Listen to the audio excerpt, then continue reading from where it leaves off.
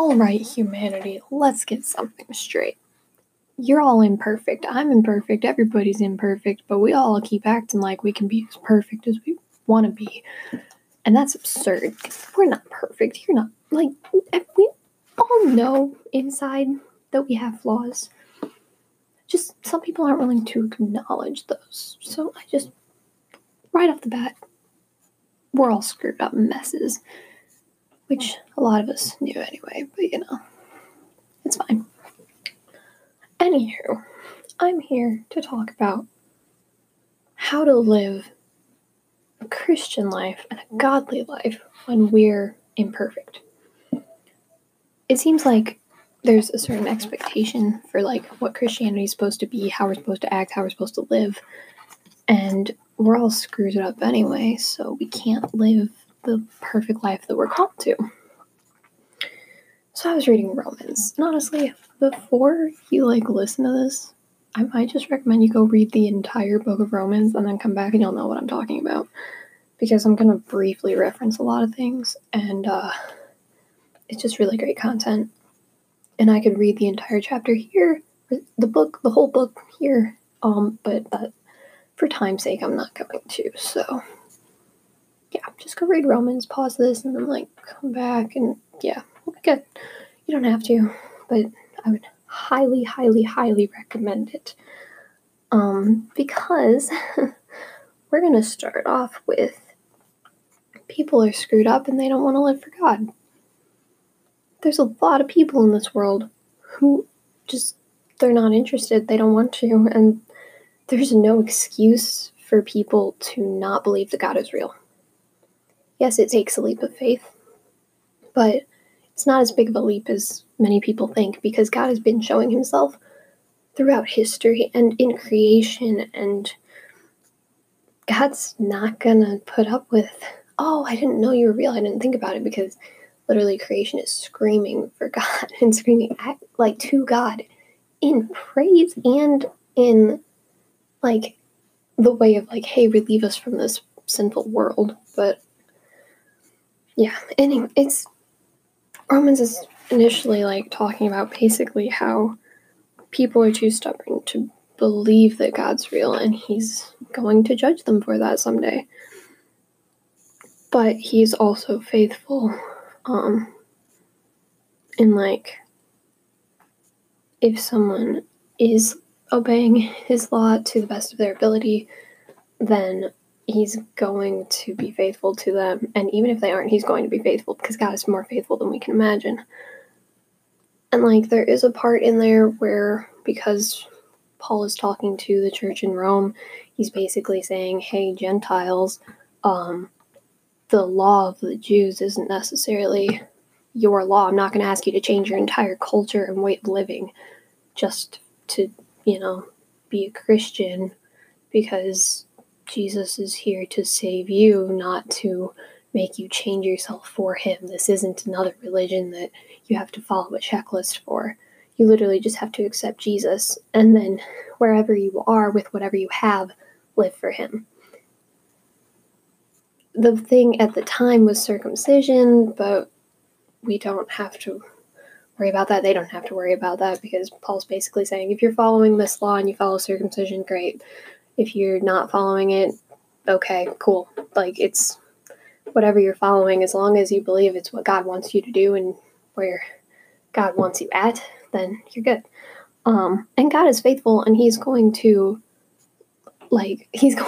save those who are doing what they believe is best for him, as long as they are devoting themselves to him in the way he calls them to, with a zeal that I personally have a hard time seeing in a lot of people. And not to say that you'd have to have the zeal in order to live the Christian life, but honestly, it should be a part of the everyday because of what Jesus did for us. I mean, if you think about it, he sacrificed himself, and sacrifice was a huge ordeal. And he gave himself up. And Good Friday is right around the corner, so that's kind of been on my mind. He could have left, he could have done anything. He was not only beaten and ridiculed. They were blaspheming him to his face, and he suffered through so much more than we give him credit for a lot of times, because he not only physically went through all of that, he lost everyone at that time. No one stayed with him that is recorded. Like, there were people at the foot of the cross, but his disciples all fled when he was being taken away. Peter rejected him and denied knowing him 3 times. He went through so much, and one of his best friends was the one who had him sent in for the trial and had him subjected to death. His best friend. One of 12, but still, that hurts. That had to have hurt. He had a personal connection with Judas. Judas just turned his back on it. This is not where I was going with this at all. Where I was going with it was, as Romans 3 says, is no one is righteous. No one understands. No one's turning to God. And it's like quoting a psalm here too. But it's basically saying that no one is living for him the way that he calls us to.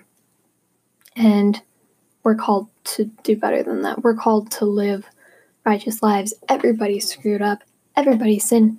One of the most well-known verses, I think, is, "For all have sinned and fall short of the glory of God," which is followed by, "And all are justified freely by his grace through the redemption that came by Jesus," by Christ Jesus. Because Christ didn't just die for us and end the suffering of sin and subject us to freedom. That was a weird way to put it, but it makes sense, I think. He gave us freedom from sin because we're all screwed up. And that's because of that, we're called to more. We're called to live in righteousness that comes from God. And that's amazing. We can't be perfect. We can't live the life that God wants us to live. But he doesn't say that we necessarily, not that we don't have to try or do our best, but he's saying that, yeah, I know you're all screwed up. That's why I came. That's why I'm here. That's why Jesus died for you. And that's why I gave you my spirit to live in you, because you can't do it. You're stuck. You're imperfect. I know this. You know this. We all know this. It's in Scripture, so anyone who's read this should know this. And then, where I really want to focus is Romans 6. I'm just going to read the entire thing of Romans 6, because I think there's so much there, and if you want to pause and read everything up to this, I've kind of been focusing on chapters 1 through 3. There's some great stuff in 4 and 5. I was just not focusing there right now for the sake of what I was trying to say. Yeah, but I'm just going to read basically all of chapter 6. So, here we go. What shall we say then? Shall we go on sinning that grace may increase? By no means. We died to sin. How can we live in it any longer? Or don't you know that all of us who were baptized into Christ were baptized into his death? We were therefore buried with him through baptism into death, in order that just as Christ was raised from the dead through the glory of the Father, we too may live a new life. If we've been united with him like this in his death, we will certainly also be united with him in his resurrection. For we know that our old self was crucified with him so that the body of sin might be done away with, that we should no longer be slaves to sin. Because anyone who's died has been freed from sin. Now, if we died with Christ, we believe that we also live with him. For we know that since Christ was raised from the dead, he cannot die again. Death no longer has mastery over him. The death he died to sin once for all. But the life he lives to God. In the same way, count yourselves dead to sin, but alive to God in Christ Jesus. Therefore, do not let sin reign in your mortal body, so that you obey its evil desires. Do not offer the parts of your body to sin as instruments of wickedness, but rather offer yourselves to God as those who have been brought from death to life, and offer those parts of your body to him as instruments of righteousness. For sin shall not be your master, because you are not under law, but under grace. What then? Shall we sin because we're not under the law, but under grace? By no means. By no means. Don't you know that when you offer yourselves to someone to obey him as slaves, you are slaves to the one whom you obey? Whether you're slaves to sin, which leads to death, or to obedience, which leads to righteousness. But thanks be to God that though you used to be slaves to sin, you wholeheartedly obeyed the form of teaching to which you were entrusted. You have been set free from sin and have become slaves to righteousness. I put this in human terms because you are weak in your natural selves, just as you used to offer the parts of your body in slavery to impurity and to ever-increasing wickedness. So now offer them in slavery to righteousness leading to holiness. When you were slaves to sin, you were free from the control of righteousness. But what benefit did you reap at that time from those things you're now ashamed of? Those things result in death. But now that you've been set free from sin and have become slaves to God, the benefit you reap leads to holiness, and the result is eternal life. For the wages of sin is death, but the gift of God is eternal life in Christ Jesus, our Lord. You heard that, right? That we're free from sin? That we don't have to live in sin anymore because we're not slaves to it anymore. We're slaves to righteousness. We are called to live our lives in slavery to righteousness. I mean, slavery, we normally think of it negatively, but a slave was a fully wholehearted, devoted person to someone else higher than them. They would do anything for them. It wasn't subject to slavery as in you're being beaten because you're not listening to what, well, maybe if you weren't listening. It's not being beaten to do your job better. Being a slave is fully devoting yourselves because you want to do better. And you've been given instructions such as the Great Commission, like, hey, go make disciples of the world. And God's he's a good slave owner, I guess, in a way, except that we would never actually refer to him as a slave owner because that has a negative connotation. So don't go around like telling your friends who aren't Christian, like, oh yeah, my God's a slave owner, because then they'll be like, oh, you're like, I'm not listening to you. Oh, you sound like you're insane or something. Any God who's a slave owner is no God of mine. Or it could be a really interesting conversation starter. I don't know. I personally wouldn't recommend you take that approach just because it's risky. But to each their own. It could work. I don't know. I've never tried it. I just thought of it now. Yeah. But basically, we're free. We're not under the law anymore. We're under grace. And in chapter 7, first, Paul uses an illustration of marriage, which is cool, but I'm going to skip over that. Read it on your own time. I would highly recommend it. But he jumps in later saying, like, is law sin? Like what is this? But the law helps us see what our sin is. And it's hard to, like, just explain what Paul is trying to say because there's so much here. But basically, sin shows us the law shows us what sin we're doing wrong, and it's up to us to, like, do something about it. But then he also, like, writes about struggling with sin, which we all do.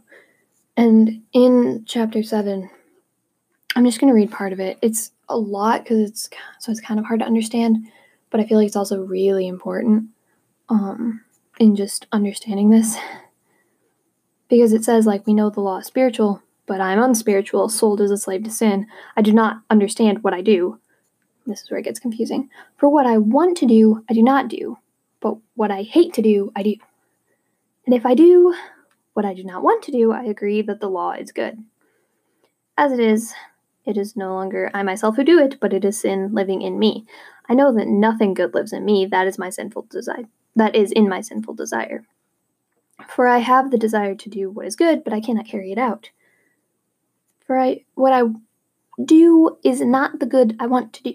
No, the evil I do not want to do, that's what I keep doing. No, now, if I do what I do not want to do, it's not me, it's the sin living in me at work. So I find this law at work. When I want to do good, evil is right there with me. Shortly after this, he goes into how the Spirit lives within us so that we're not controlled by that sin anymore. But this is kind of the central struggle that I'm thinking about. We're imperfect, and we live in a sinful world, and we keep doing things that we don't want to do. I know I'm guilty of this. I'm constantly in a state of, why am I doing this? Because this isn't what I want to do. This isn't the life I want to live. God's called me to better than this. I know this. Like, we all know this, right? But we're still living in a sinful world, and if we subject ourselves to sinful nature, we are going to do the things that we do not want to do, and we're not going to do the things we want to. This can be why it's so hard sometimes to pick up your Bible and just read. We get so distracted by everything else that we don't take time for God. And that's one thing that we should want to do. We should be striving for that, and we should be seeking, wanting that within us. But it's also one of those things, at least for me, I do not do what I want to, but I'm doing things I don't want to. So instead of reading the Bible, it's get on Facebook or play on your phone, whatever. There's better things we could be doing with our time that aren't, time wasters. And this is very much subjecting this to certain circumstance, but I feel like it can be subjected to a lot of different circumstances depending on who you are or what you're going through. This is just one small case that I think has become pretty common in our society in America because people aren't living with a zeal for God that is reflected in their daily life. And moving forward from this a little bit, Paul also starts talking about how the glory that is coming is going to make everything that we're in now look like nothing. Our present sufferings are going to be considered worthless. They're going to be considered nothing because the glory that's coming is so amazing, so great that we're not even going to remember, or maybe not remember, but it's not going to be important to us what we're going through now. And all of creation is groaning and crying out this is we're living in a sinful world, but we're not subject to it anymore because God has freed us. Yes, we're still living in it, but we're free from living in sin. So we have to live in righteousness, and nothing can separate us from God unless we deliberately pull ourselves away from Him.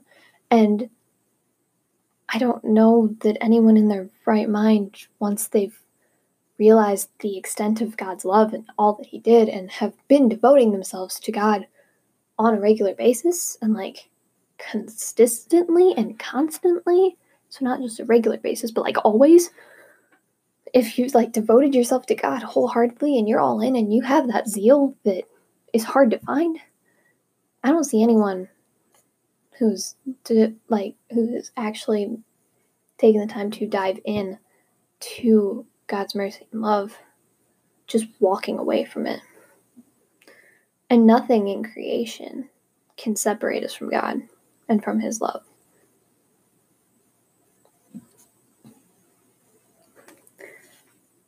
From here, Paul does talk a lot about Israel and God in relation to Israel, how Israel will be saved. But I'm going to jump to chapter 12. It's about living as sacrifices to God. I would recommend reading this too. I love Romans 12. It's like one of my favorite passages ever.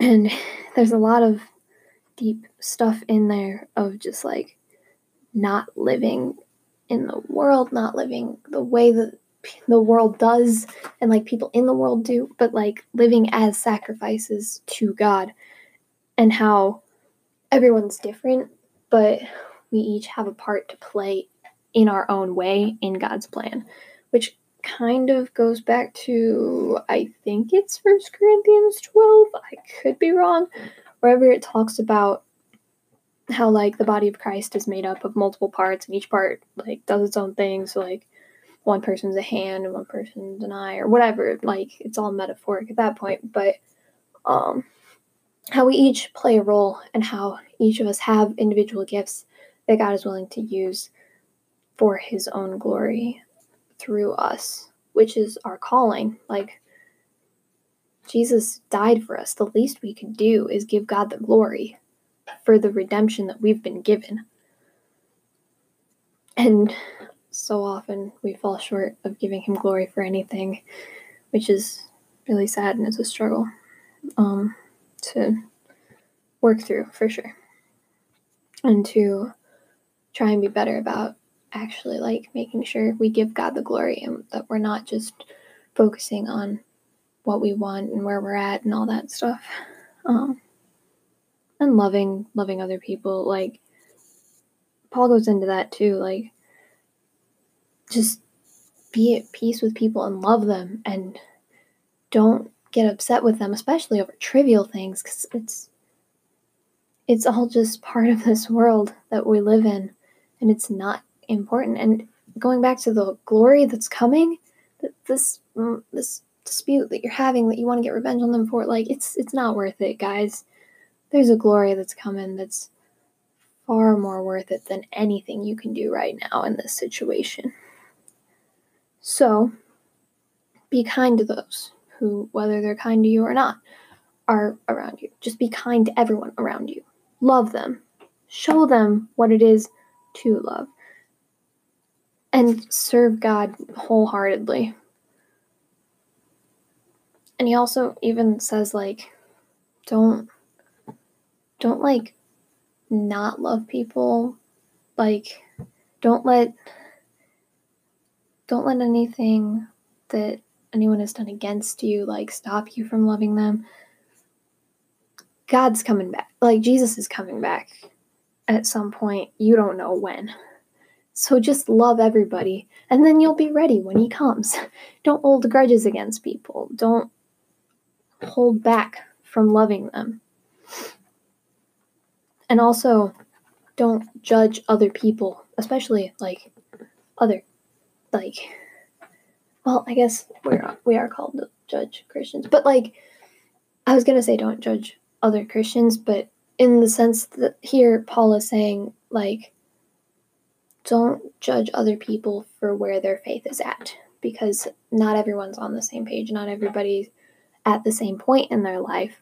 So don't judge a Christian for not having as much faith as you, or don't like judge other people for where they stand with God, because everybody's in a different position, and Jesus still died for all of us, so we should focus our attention on serving God where we're at, not trying to get other people onto the same level as us. And that's not to say we can't help other people in their spiritual walks, but we shouldn't condemn them for not being at the position that we're at, if that makes sense. I hope that makes sense. If not, read Romans 14 and probably 15 as well, because they explain it better than I could.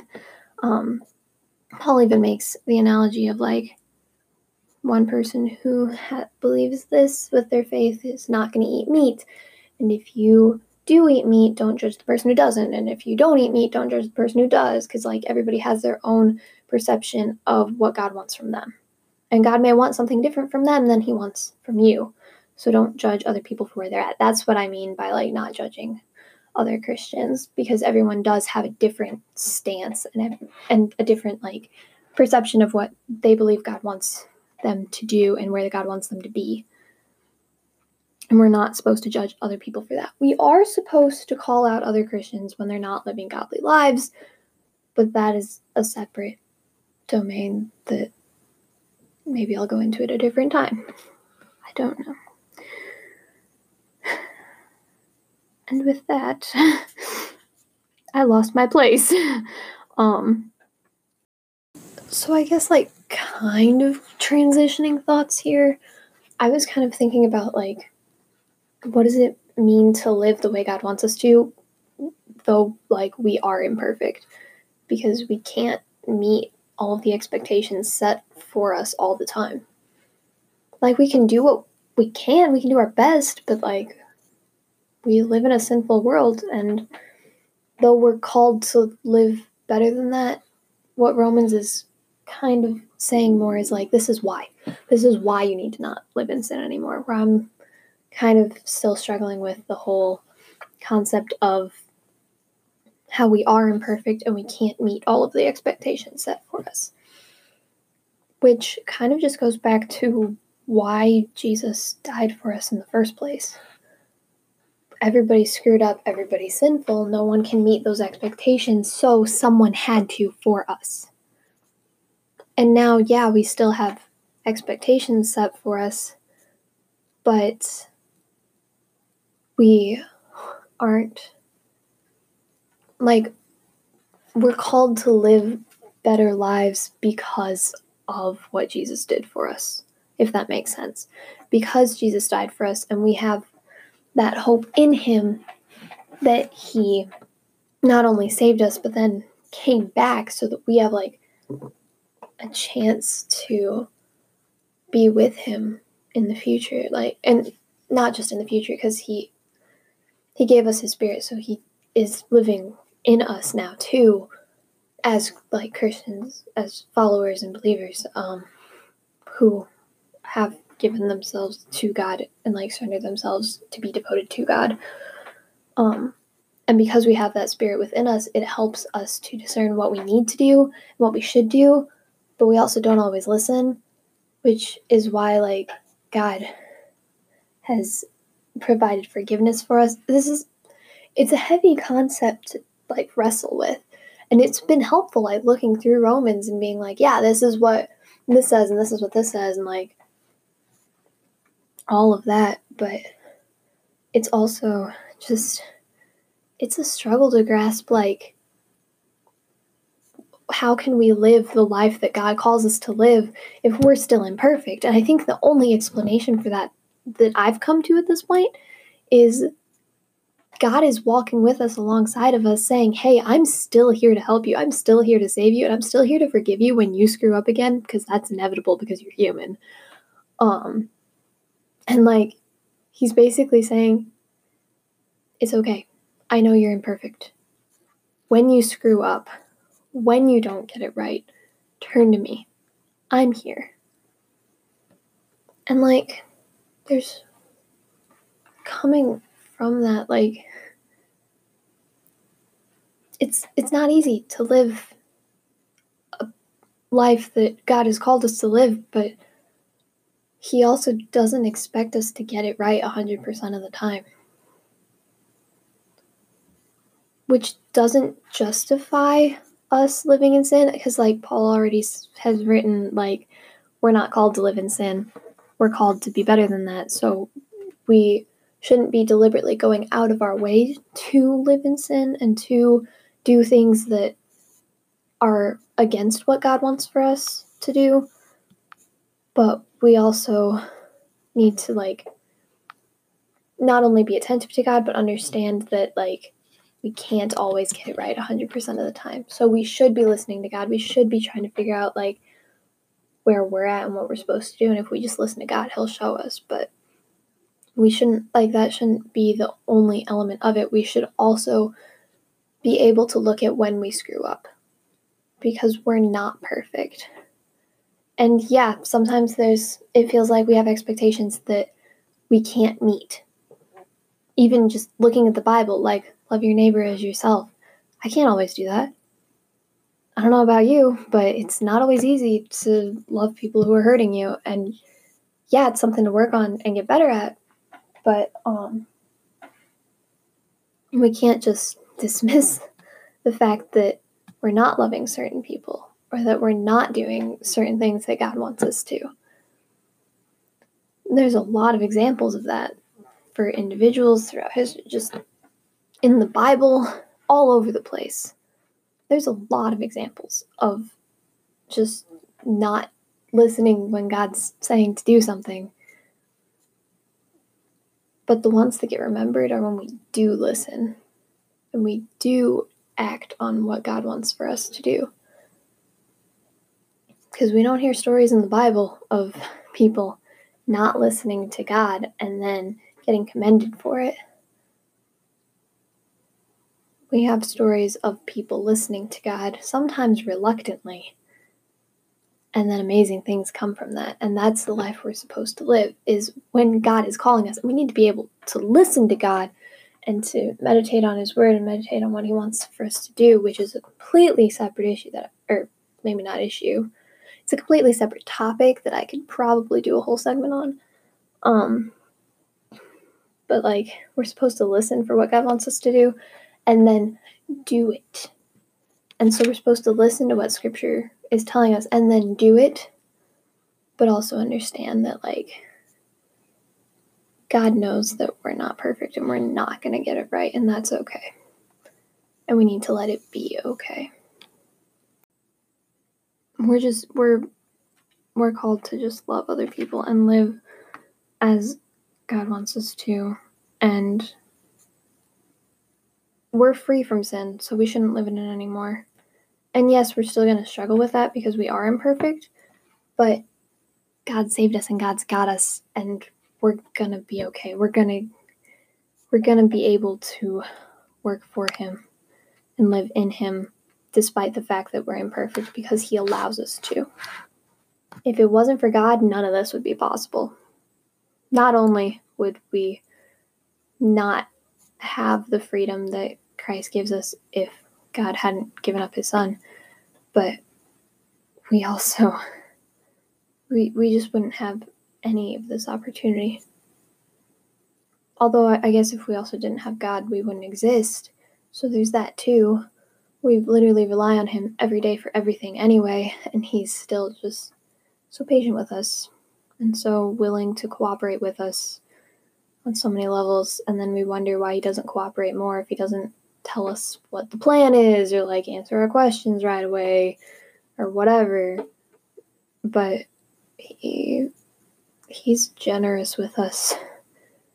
He gives us air to breathe and water to drink and just the things, so many things that we don't even worry about. And we should be relying on Him every day, because give us this day our daily bread. It shouldn't just be give us our daily bread. It should be give us our daily needs, which is we need to wake up in the morning so that we can go about our day. We need to be able to breathe and inhale oxygen and exhale carbon dioxide, which is an amazing process all on its own that God also has control over, that we can do nothing about.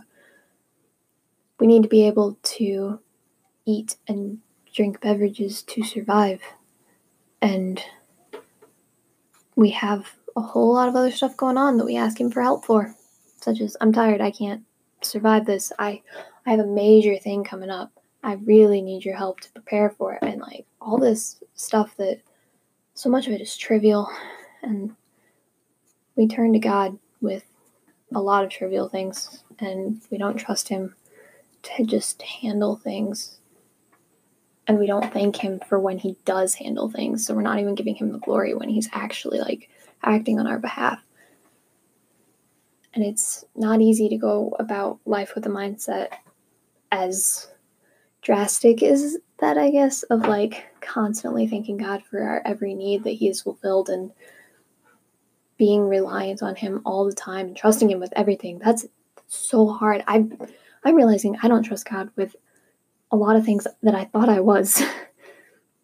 Situations that I'm still trying to have a handle on and control, that really I just need to say, God, take this. And I say, God, take this, but I don't actually give it to him because I still am like holding on to that control, so I'm not trusting him with it. That's not what God wants us to do. God's freed us so that we don't have to hold on to things anymore. Like, that's not why, but like, that's part of it. We don't have to hold on to things anymore because God has freed us. It wasn't a cause, as in like, this is the cause and this is the direct result we were going for. It's more like this is a side effect that you get to enjoy also. Yeah. Anyway, that's what I have to say. We're definitely called to live holy and zealous lives for God, and I feel like we don't do that a lot, so I'm going to try to do better about that. Hopefully you'll take some of this to heart and also try to do better about that. If not, don't listen to me. Go somewhere else because I want you to do better than that.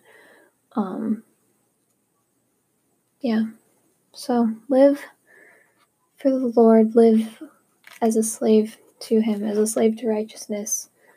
And go about your imperfect life in the best way you can. Also, one more quick note. You are more than welcome to leave me a message. I'm pretty sure on the Anchor app there's some way for you to like leave me a voicemail or a voice message or whatever you want to call it. I don't really know what it's called. Because I'm new still to how it all works. But you can leave me a message of like, hey, I really like what you said about this. I don't like what you said about this. Here's what I think. Here's where your theology was wrong or whatever. Whatever you have to say to me at that point. I'd love to hear your thoughts. If you have any ideas for future content I should do, I'd love to hear that too. Yeah, just whatever you've got to say, I'm here to listen. So just leave me a message if you want. That's all I got. Have a good one.